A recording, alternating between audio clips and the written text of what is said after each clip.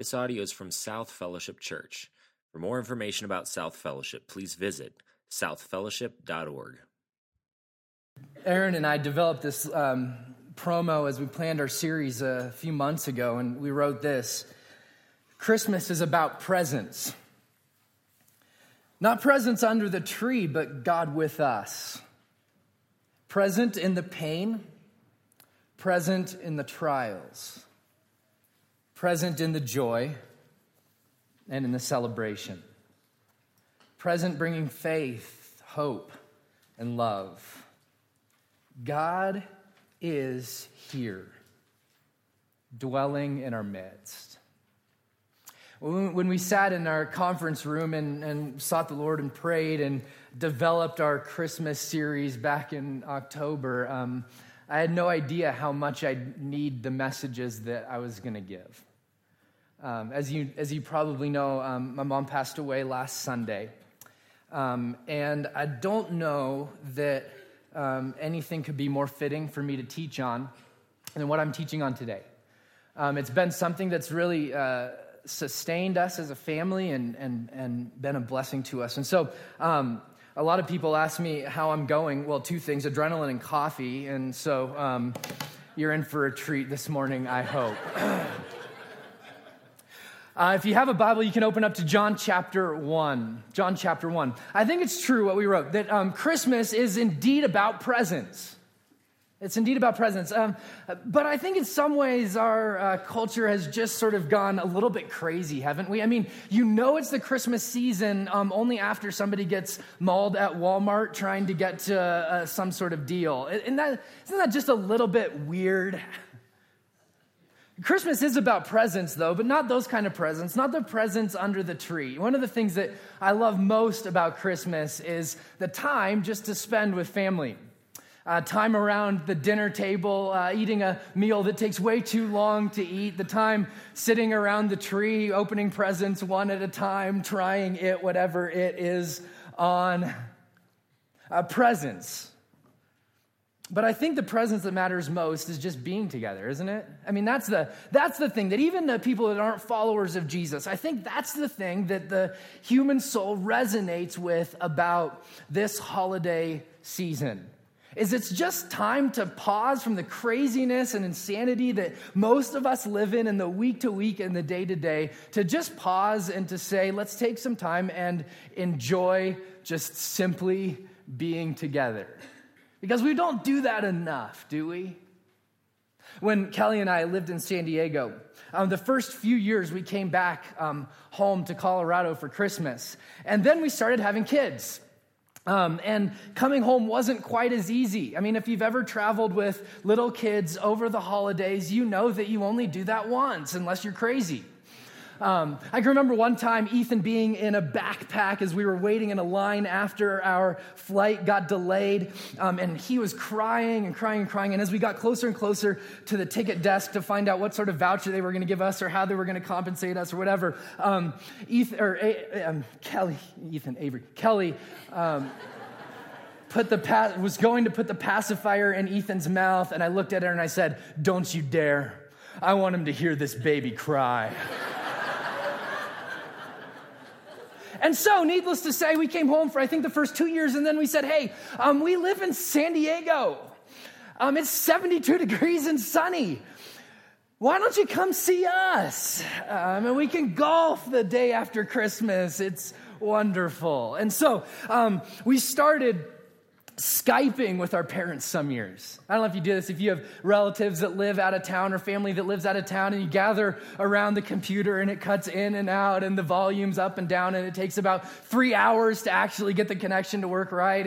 And isn't it awesome technology? And so I can remember a few Christmases gathered around looking at my family, sitting and eating and trying to have a conversation over Skype. And Skype is better than just a phone call, but we can all agree that it's only second best, right? I mean, second to actually being there. Second to actually having that sense of touch. You know, as I read through this section of Scripture that we're going to dive into over the next few weeks, I think what John wants to tell us in his gospel is that God agrees. That Skype is only second best. That sending a message is good, but being a message is better. That presence is something that the human soul is not only designed for, but longs for. Follower of Jesus or not, every single person you meet longs for that sense of touch. And God knows that about you. And in essence, what we celebrate in the craziness of the Christmas season, if we could just step back from all the insanity for maybe a few weeks here, really what we celebrate is a God that says, I believe that touch matters and presence matters. And I'm a God who's coming for you, who's here now, because presence matters. John chapter 1 starts like this. John is one of Jesus' good friends, one of his disciples, and his gospel, his account of Jesus' life starts in a different place than any others. See, Matthew, one of the other gospel writers, invites us into the story of Joseph, this man who finds out that his soon-to-be wife is pregnant. Luke invites us into the story of Mary, and Mary finding out that she's a virgin but pregnant, going to give birth to Jesus, the Savior of the world. I mean, you thought you've had some crazy days. But John tells us the account of Jesus' birth from a different standpoint. John tells us the account of Jesus' birth from heaven's standpoint. He takes this sort of zoomed out, cosmic, eternal look at the birth of Jesus, and listen to what he says. John chapter 1, starting in verse 1. In the beginning was the Word, and the Word was with God, and the Word was God. Now, if you have your own Bible, circle that, underline it, star it. The Word was God. We're going to camp out there next week. I encourage you to come back. But this morning, our emphasis is going to be a little bit different. The Word was God. He was in the beginning with God. All things were made through him, and without him was not anything made that was made. In him was life, and that life was the light of men. The light shines in darkness, and the darkness has not overcome it. Jump down to verse 9. The true light, which gives light to everyone, was coming into the world. He was in the world, and the world was made through him, yet the world did not know him. He came to his own, and his own people did not receive him. See, it's possible to miss the presence. But to all who did receive him, who believed in his name, he gave the right to become children of God, who were born not of blood, nor of the will of the flesh, nor of the will of man, but of God. Verse 14. And the Word who was God, right? Verse 1. And the Word became flesh.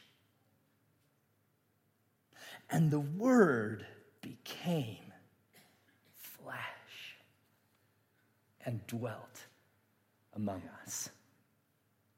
See, here's how I know you might have been in church too long. It's because you didn't go, wow. Wow. See, part of the quote-unquote trouble of telling the Christmas story every year is it no longer shocks us. Like, we read John chapter 1, verse 14 and go, and the Word became flesh and dwelt among us. Isn't that great? No, that's unreal. That's amazing. That's life-changing is what that is. And we've seen his glory, John writes, glory as of the only Son from the Father, full of grace and truth. Many scholars will say that John chapter 1, verse 14 is the clearest, most concise explanation of the incarnation that we have in our whole Bible. Incarnation is a word that simply means to be clothed or embodied in flesh, to take on flesh. So I want to just point out two things before we jump into the major content of our message that John does when he says this in John chapter 1, verse 14. The Word became flesh. He could have chosen a lot of words in the Greek language in order to communicate this idea to us, but he chooses this word flesh. It's the roughest, crudest word that he could use in order to make this point. He could have chosen man, he could have chosen human, he could have chosen person, but he says flesh. So if there's a person sitting next to you, I want you to just touch him. You can just hit him on the arm. See, John wants you to know that Jesus was just like that. If he were sitting next to you, you would have touched him just like that. No different. Unless he would have said, see, I knew you were going to do that. But no different. I mean, he would have looked exactly like one of you, probably me. No, I'm just kidding. He would have looked exactly like us. I mean, so much so that you could have walked past him on the street and missed him, John says. He became flesh. He's also God, as we know from the scriptures. Paul writes this to the church at Colossae. He says, for in him, in Jesus, the whole fullness of deity dwells bodily. The entire fullness of who God is dwelt in Jesus. Isn't it great that God doesn't send a list of rules? Isn't it great that God doesn't send a task list for us type A people? We might have been a lot more comfortable with that. God, just tell me what you want me to do and I'm going to do it, okay? God doesn't send a task list. He doesn't send a list of rules. God sends a person, himself. Why? Well, because he believes and knows that presence matters. Because it's one thing to send a message, but it's a whole other thing to be a message, isn't it? See, I love that our God knows that presence matters, and so he sends himself. He is the message. He is the present. He is with us. Well, John also said that not only did he become flesh, like you could have touched him, and that's been huge theological debate over the years, but I think John makes it really clear. He was just like us. And he says, and he, what's that word? Dwelt among us. He dwelt among us. Back in the book of Isaiah, one of the Old Testament prophets, 700 years before the birth of Jesus, he writes this. Therefore, the Lord himself will give you a sign. Behold, the virgin shall conceive and bear a son and shall call his name Emmanuel. It means God with us. God with us. Could you imagine what the waiting for that might have been like? The waiting for God's presence with his people in a way that was different than what they'd experienced. Can you imagine what that might have been like? John says, and Jesus put on flesh and dwelt among us. That word dwelt is the Greek word skeinon, but it means literally to set up his tent, to pitch his tent. Eugene Peterson puts it beautifully in his paraphrase version of the Bible called The Message, and he says that Jesus put on flesh and moved into the neighborhood. So for the past 2 weeks, since I wasn't with you last week, if you've been wondering why the tent is on stage, that's why there's a tent on stage.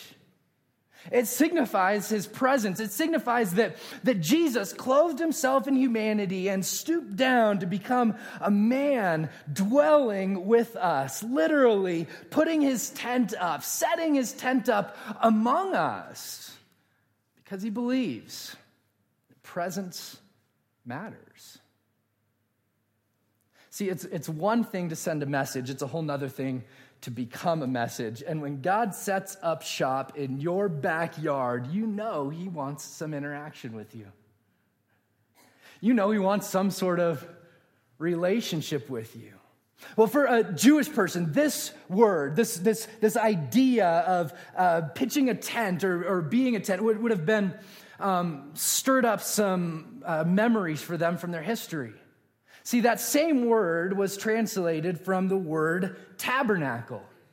So if you have a New King James version of the Bible or a King James version, it will say, and Jesus tabernacled among us. And so what John does is he ties this idea of God coming to earth to something that the Jewish people had known and understood for centuries in a different form, in the tabernacle. The tabernacle, they were commanded to build the tabernacle. Listen to this in Exodus chapter 25, verse 8. God says, "And let them make me a sanctuary, that I may dwell in their midst." Make a sanctuary that I might dwell in their midst. They called it the tent of meeting, where people would go. This tent, this tabernacle that was about 150 feet long and 100 feet wide, had fences that were 7 or 8 feet tall. And in the middle of it, or sort of towards the back, was the holy place, which was 45 feet long. And then 30 feet into that, you got to the Holy of Holies, where the Ark of the Covenant was and the presence of God dwelled. Cloud by day that hovered over it, fire by night. It was the tangible, visible, palpable presence of the Almighty God. So much so, Moses came to enjoy the tabernacling, the presence of God so much that he said, "Hey God, if you're sending me someplace, you better be going with me, because I'm not going without you." When was the last time you said that to God? Hey, we're either going together or we're not going at all. I'm not going at all. And he goes, "Yeah, I'm with you."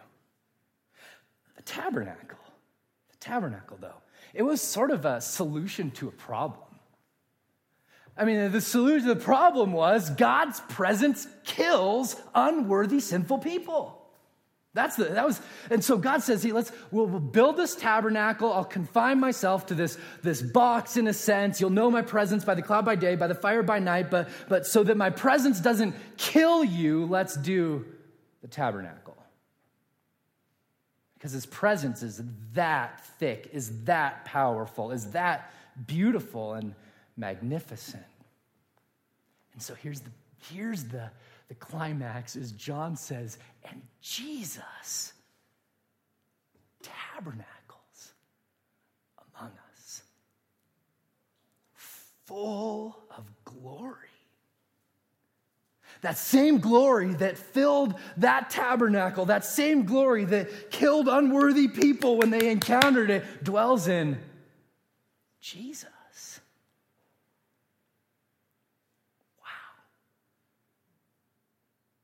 You see, Christmas from heaven's viewpoint is a little bit different, isn't it?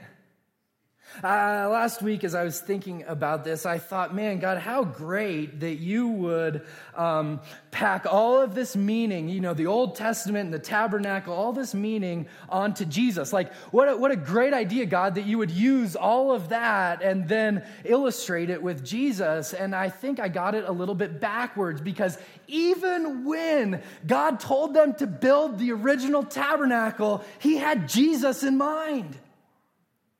That we would read that and go, wait, he dwells among us? What?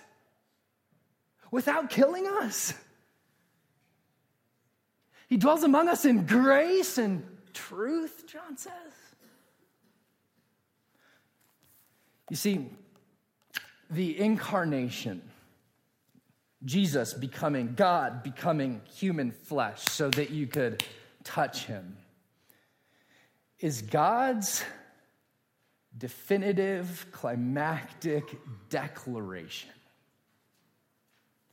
about what he thinks about you and about who he is and his nature and his character.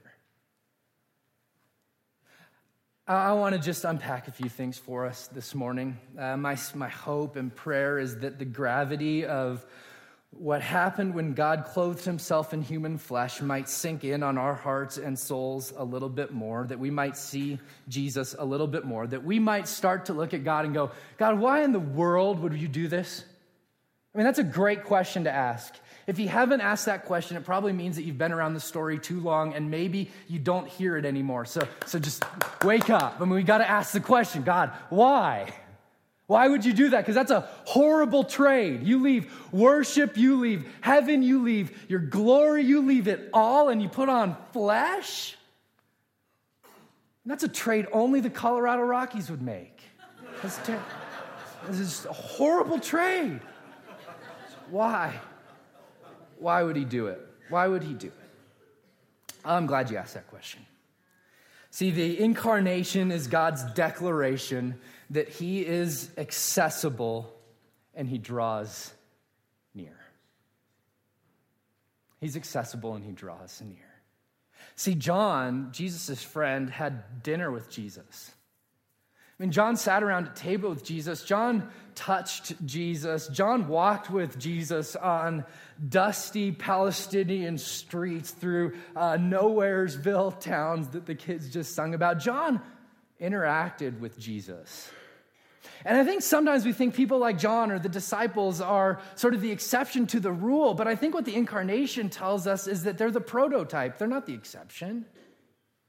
See, God knows that presence matters, and that's why he becomes a man. He becomes a person. God out of the ethereal and into flesh.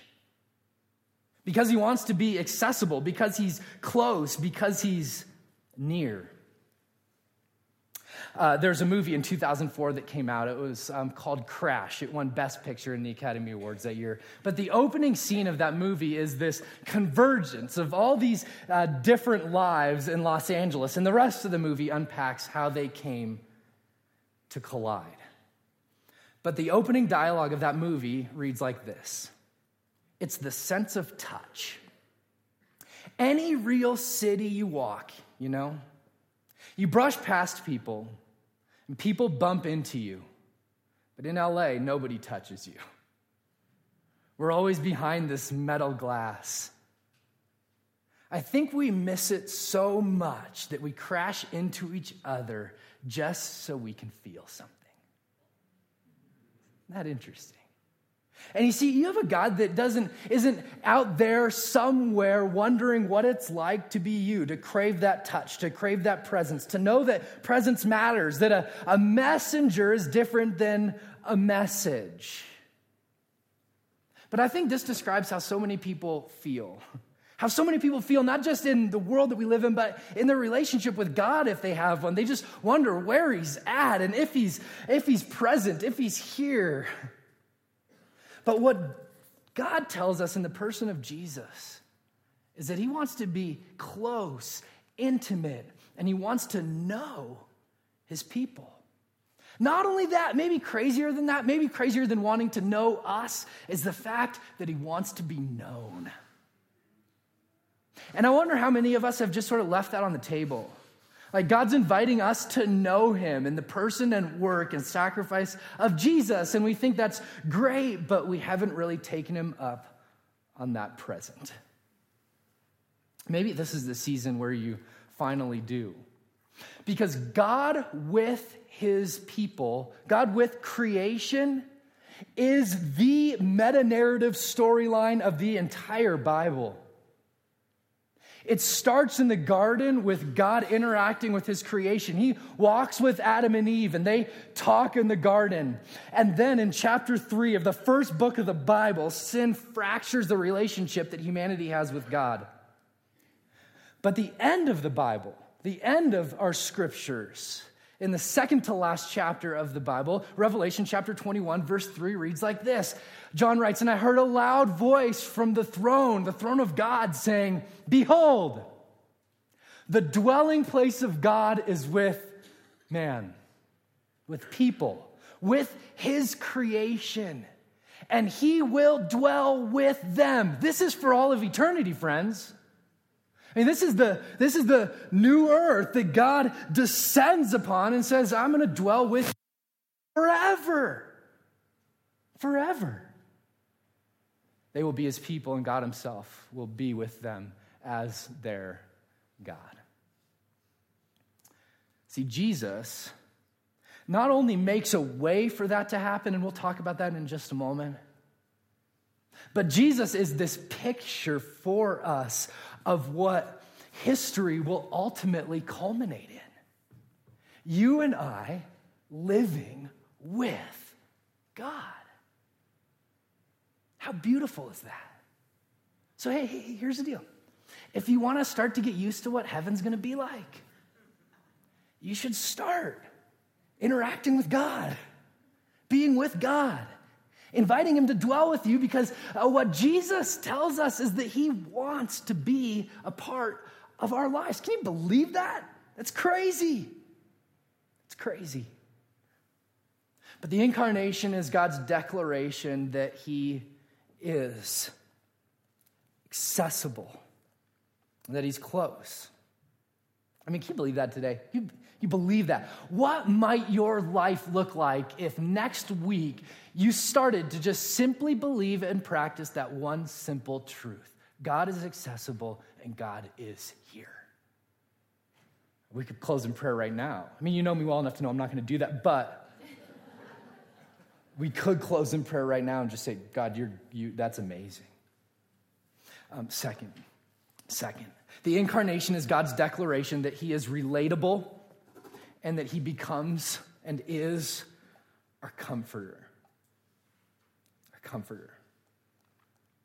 I mean, Jesus, the story is that God clothes himself in human flesh, not born as a grown-up man, but born as a baby. I mean, after being a father 3 times now, I can admit to you that first time you hold a little baby is terrifying. Men, yeah. And anybody else? I mean, it's just terrifying. The head on the swivel, it's just bobbling around, and you're going, "What? I don't want to break this thing," you know? And God himself humbles himself to be born as a baby. And then to grow up and to go through all those awkward teenage years. Could you imagine Jesus as an awkward teenager? Parents, could you imagine Jesus going through the why stage as a 3 or 4-year-old? Mom, why is the sky blue? Well, because it's God's favorite color. And he's like, no, it's not. Oh, why don't you tell us? I mean, can you imagine the why stage of Jesus as your son? Are you kidding me? It's just every time he asks a question, why this? Are you setting me up here? I feel like I'm being backed into a corner, you know? That he would go through everything that we go through in order to say to us what Isaiah prophesied about him.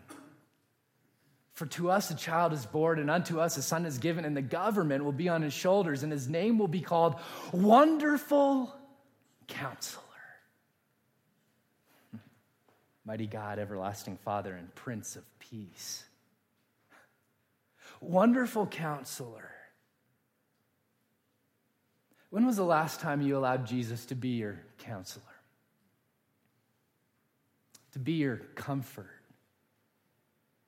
See, the fact that we celebrate a God who dwells with us in this Christmas season, it's not just him dwelling with us, it's him dwelling with us, resourcing us, encouraging us, loving us, prodding us along, ministering to us. When was the last time you let him do that for you?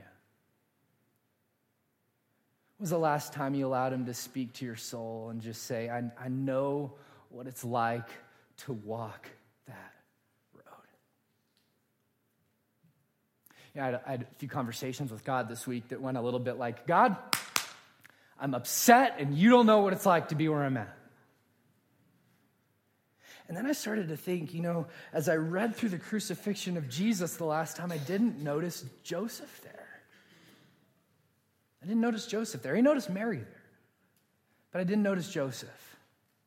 And I think the reason that Joseph isn't there is because Joseph isn't there. I think it's because Joseph, somewhere along the line, passed away. And so when I'm sort of shaking my proverbial fist at God and saying, God, I don't know if you know what this is like, I just sensed him prodding me saying, I do. And his word says, we don't have a high priest who's unable, this is talking about Jesus, to sympathize with our weaknesses, but we have one who in every aspect has been tempted as we are, yet was without sin. He goes, he's exactly like us. He's been through really similar things that you have. And so whatever we want to fill in that blank with, the God you don't know blank, I think what Jesus tells us is, no, I do. I do. Not only do I know, but I care. Let us then, with confidence, draw near. Now that's an active on you.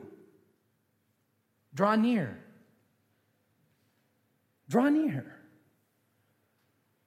to the throne of grace that we may find mercy and find grace to help in our time of need. Isn't that awesome that God wants to be your help? Here's what he says in Psalm chapter 34, that the Lord is near to the brokenhearted. He's present. There may be too many other presents in your life, though, for you to recognize his presence. And I just want to tell you this morning, if you're walking through the valley, he says, I'm near, I'm close, I'm with you. If you'll allow me to minister to you, I will. I will.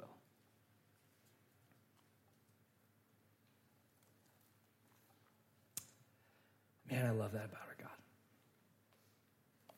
Finally, the incarnation is God's declaration that he is a pursuer and comes to our rescue. That God does not send a ladder for you to climb up and say, come on, let's get going, start climbing, buddy. He lowers a ladder, absolutely, but he climbs down it. He doesn't invite you to climb up it. And that's different than every other religion. Every other religion is, here's the ladder, climb it, come on, let's get going. Hurry up, do more, work harder, perform better. Jesus says, I know you can't perform well, so I'm going to do it for you, and I'm going to give you my perfection. You see, Christmas is about a God that says, I love you enough to pursue you, to chase you down, to come after you. And if he loves you enough to do that in the person and work of Jesus 2,000 years ago, what makes you think he wouldn't love you enough to do it now? And so in the book of Hebrews says, draw near. It's an invitation. Draw near to the one who's coming, has come, will come for your rescue. John the Baptist says of Jesus just a little bit later in chapter 1 of John chapter 1, verse 29, he says, the next day he saw Jesus coming towards him and he says, behold, the Lamb of God takes away the sin of the world. See, you thought Christmas was about a baby. Christmas isn't about a baby. Christmas is about a God on a rescue mission. And you're on the other side of that rescue mission. He's coming for you.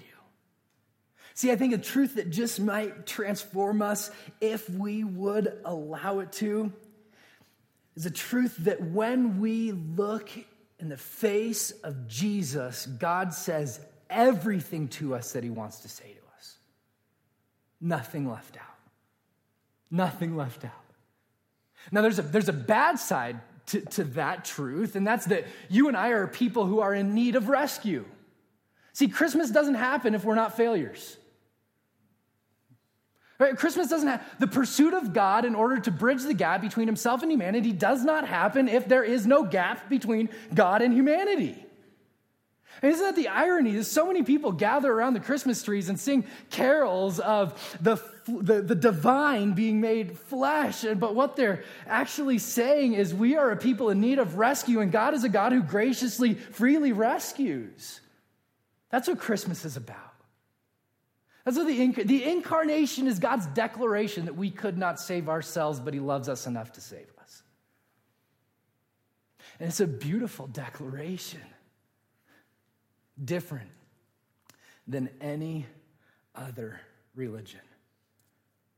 I read the story last week about a guy. His name is Witold Pilecki. If you speak Polish, I'm sorry, I just butchered that. But in 1940, September of 1940, Witold, I don't know who he told, but somebody. Witold was a captain in the Polish army. And there started to be these grumblings. There started to be word amongst the troops that there was something going on at this camp called Auschwitz, and they didn't know exactly what was going on. And Will Told had a wife and had 2 kids, and for some reason he volunteered. He said, I'll go in and I'll find out. So he started living as a Jewish person in Poland, and he got, by the Nazis, he got swept up and he got put in Auschwitz.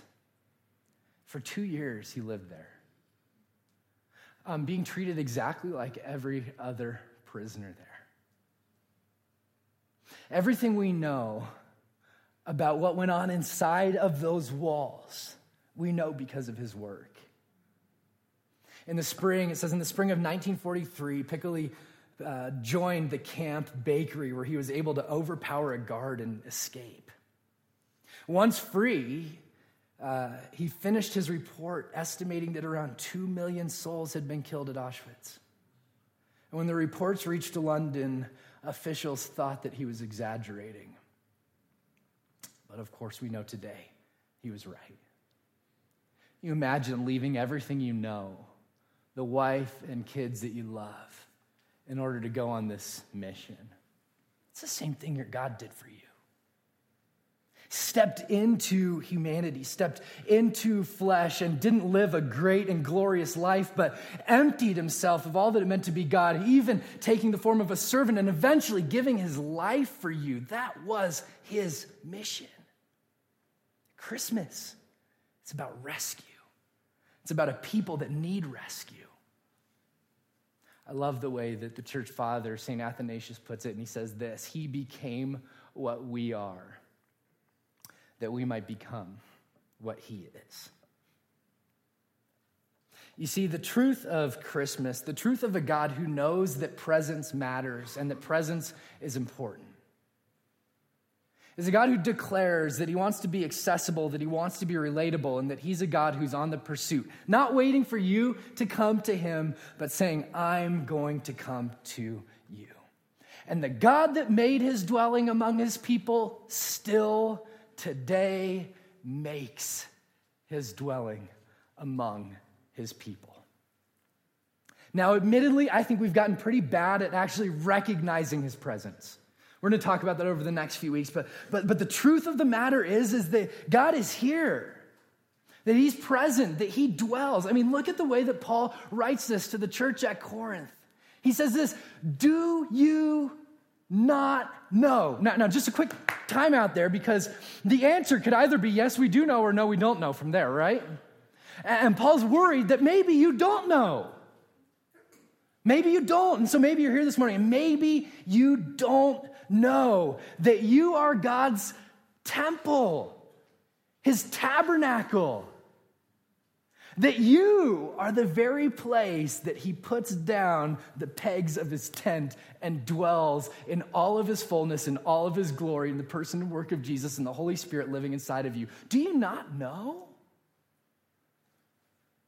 Maybe you don't. Maybe you don't. Maybe this Christmas is about presence, a different kind of presence. Do you not know that you, and you're going, well, I don't know if it's me. No, it's you. It's you. If you're a follower of Jesus, he's saying, it's you this morning. Well, but I've done this and I've done that. And it's you. It's you. That's what the incarnation is about. It's not about how great you are. It's about how awesome he is.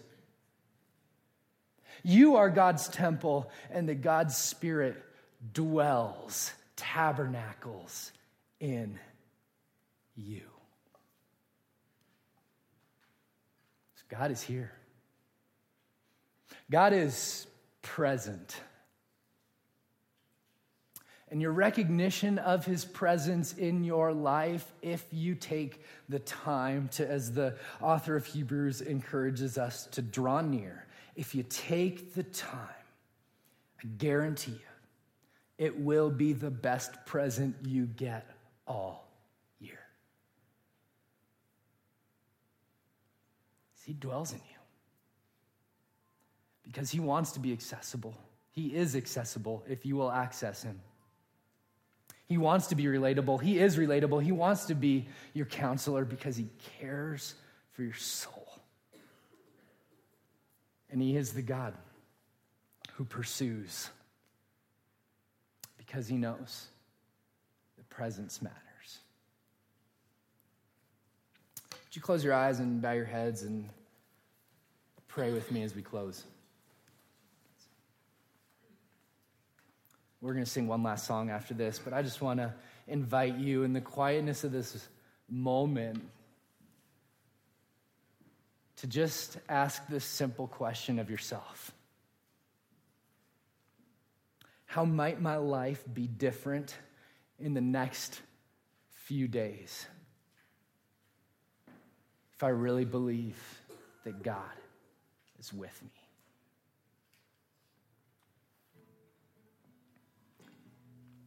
Jesus, I pray that you would teach us to be a people that celebrate, that know, that pursue and dive into your presence that is here. That's not a gift that we want to leave unopened on the table. People for centuries before Jesus wondered at what it might be like to sit in the seat that we are in. Don't let us pass it by. In the insanity of the season, would you allow us this year to step back and to know not just that you are close and not just that you care and not just that Jesus came, but allow us to know that you are here. We love you. It's in the name of Jesus that we pray. This audio is from South Fellowship Church. Feel free to make copies of this message, but please do not charge for those copies or alter the content in any way. For more information about South Fellowship, please visit us at southfellowship.org.